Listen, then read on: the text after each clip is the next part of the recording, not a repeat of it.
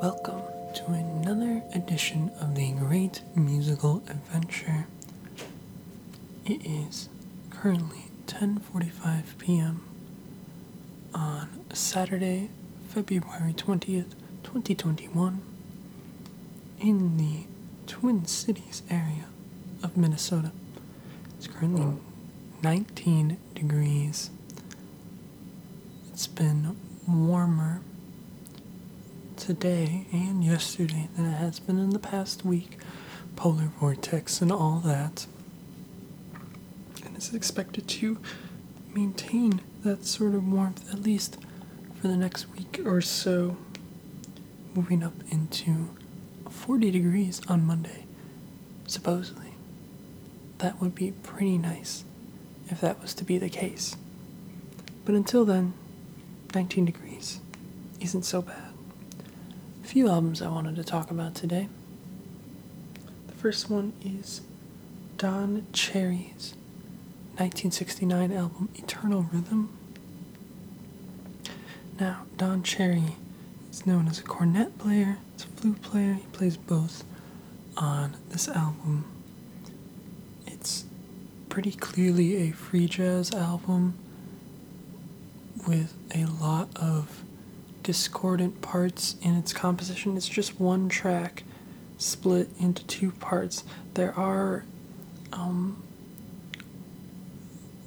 some track titles, if I could say, between those two parts, but it's presented as just kind of one long whole of an album. So I don't really pay much attention to like specific tracks when they start, when they end. It's pretty fluid all the way through. There is a bit of gamelan influence on this one, too, with the bells and sort of percussive instruments. That the only other spiritual album, I guess I can name a couple of spiritual jazz players that kind of operate with those sorts of similar percussive instruments. I can think of Alice Coltrane, Journey to Satchidananda. That album utilizes a lot of bells and other very shimmering percussive instruments. And I can also think of Karma by Pharoah Sanders. Admittedly, I would not consider myself one of the deepest jazz enthusiasts out there, but Don Cherry's releases are always of a special quality, and Eternal Rhythm is no exception. Definitely one of the premier free jazz releases that's also quite sophisticated in its instrumentation and its composition. So if you were interested in free jazz as a genre, definitely would recommend taking a look into this one, Don Cherry's Eternal Rhythm. Also wanted to talk about J-pop jazz pianist Hakushi Hasegawa, and I actually had the English translation. Here we go. The album is called Bones of Dreams Attacked. Now that is an English translation from the Japanese title, which I'm not even going to bother attempting to pronounce at this point.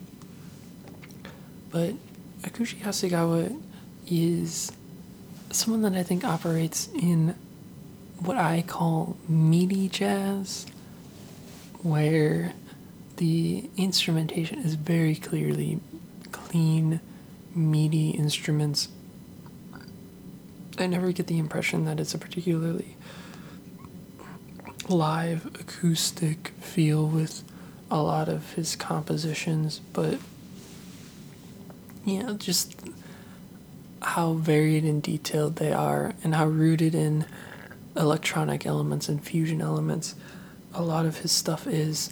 It's quite amazing. I think of the album Air Nini, which was my first introduction from 2019, and that one just has these wild elements, extremely energetic for a jazz album, and very precise too, again, owing to that sort of meaty interface nature, I guess, very synthetic. I do see pictures of Hakushi Hasegawa with an M audio keyboard interface, which I think only adds to my suspicions and my assumptions that a lot of this is just MIDI instrumentation. But Bones of Dreams Attacks is from last year, and it didn't get nearly as much play as Air Nini did, but I think that's because this one is mainly just Hakushi Hasegawa on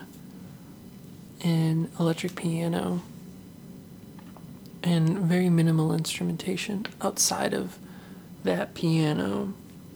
I think he does it very well, and it's quite illustrious, despite the fact that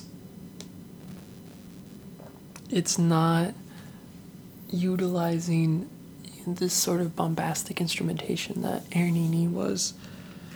And from what I gather, it's also a covers album. I guess I don't really know any of the songs on it, so I can't really describe whether they're better or worse than their originals. This probably adds to why this album sort of got buried in my 2020 releases calendar and why I'm just getting into it now. But man, some of this stuff is just gorgeous.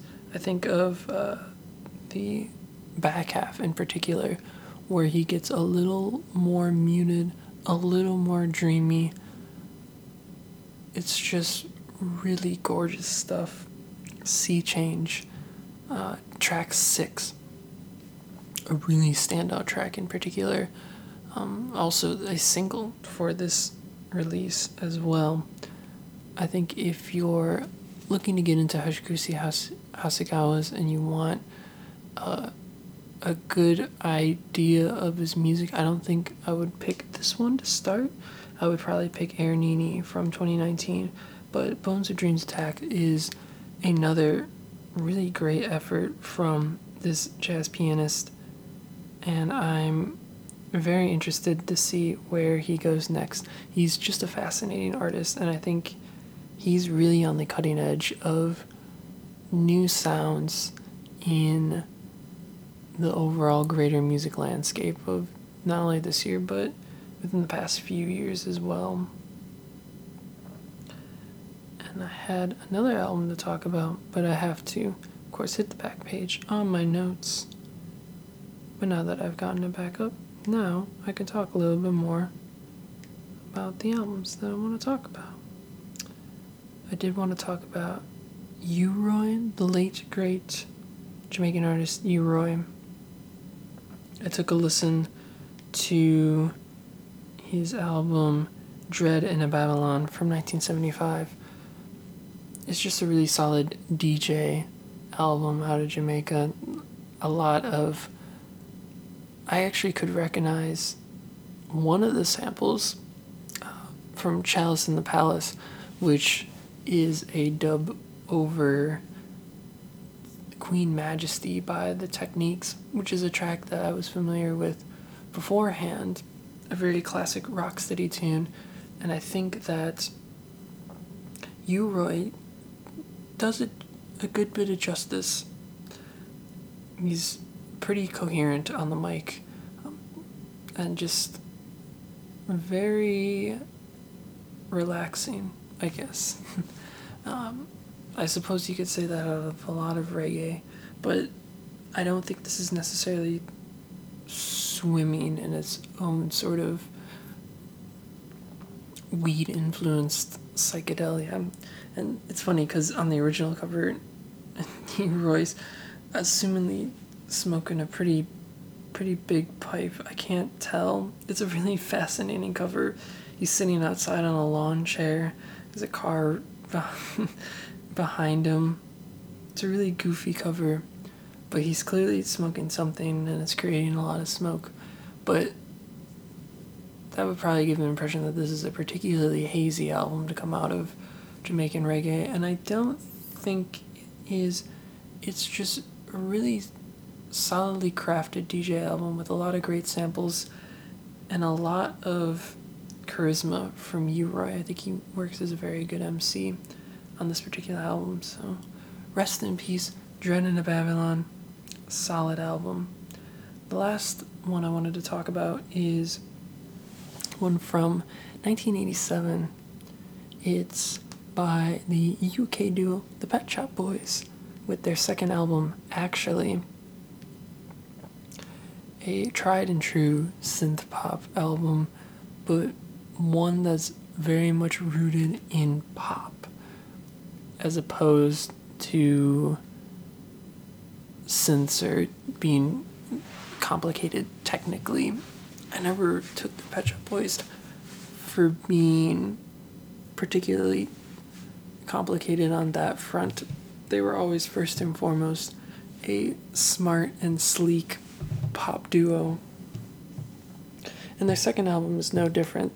They're working with Dusty Springfield on the second track, What Have I Done to Deserve This? That's a bona fide grocery store classic. And I hear that one in the aisles of Target or wherever I am.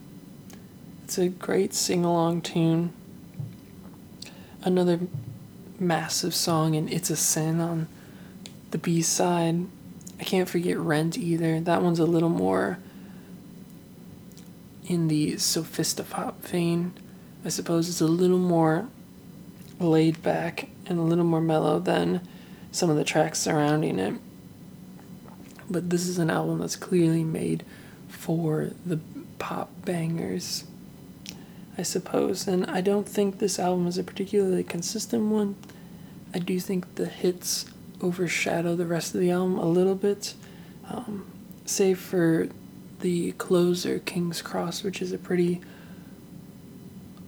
aesthetically driven track with a lot of ambiance to it. But overall, I mean, those hits are golden. Pet Shop Boys, when they are on the mark, they are really on the mark. So I would say this isn't my favorite Pet Shop Boys album, but Actually is another solid offering from this duo, and they've been consistently remarkable over their entire career. And yeah, their discography in general is a really great dive if you're interested in synth pop, and specifically some of the more bombastic synth pop of the period.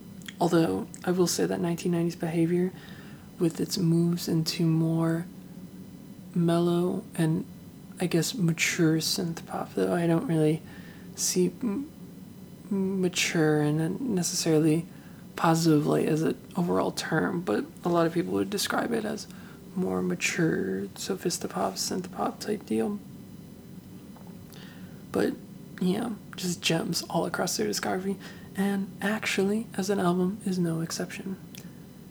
So that is all the albums I'm going to talk about. Thank you for tuning in, listening in, and until next time, this has been the Great Musical Adventure.